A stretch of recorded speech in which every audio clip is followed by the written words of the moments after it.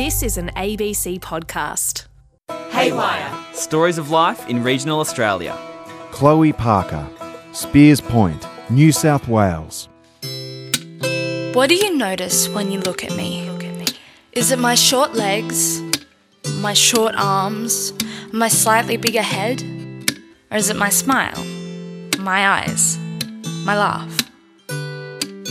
My entire life has been based around first meetings.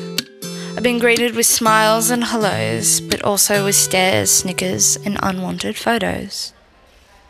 A little over 2 years ago, I had to run into a dollar store to flee a woman trying to photograph me, laughing, snickering, objectifying. As a 14-year-old, this should have never been my reality. Midget. That one word makes my skin crawl.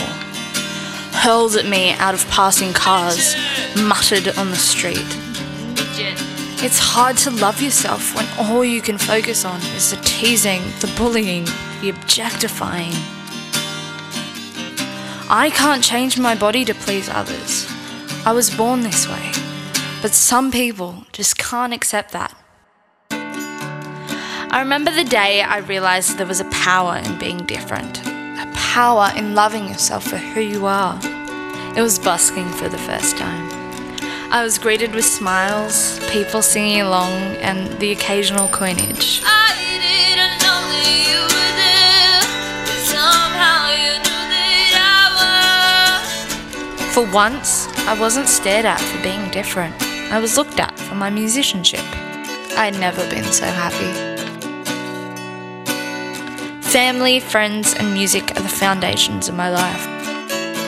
These are the things that pick me up off the ground when I fall. I know there's nothing in this world I can't do, except maybe reach the top shelf, but that's what climbing's for. It's what you do to me. In short, I may be short in stature, but I'm big in heart. And that makes life all the more special. Haywire. This is an ABC podcast.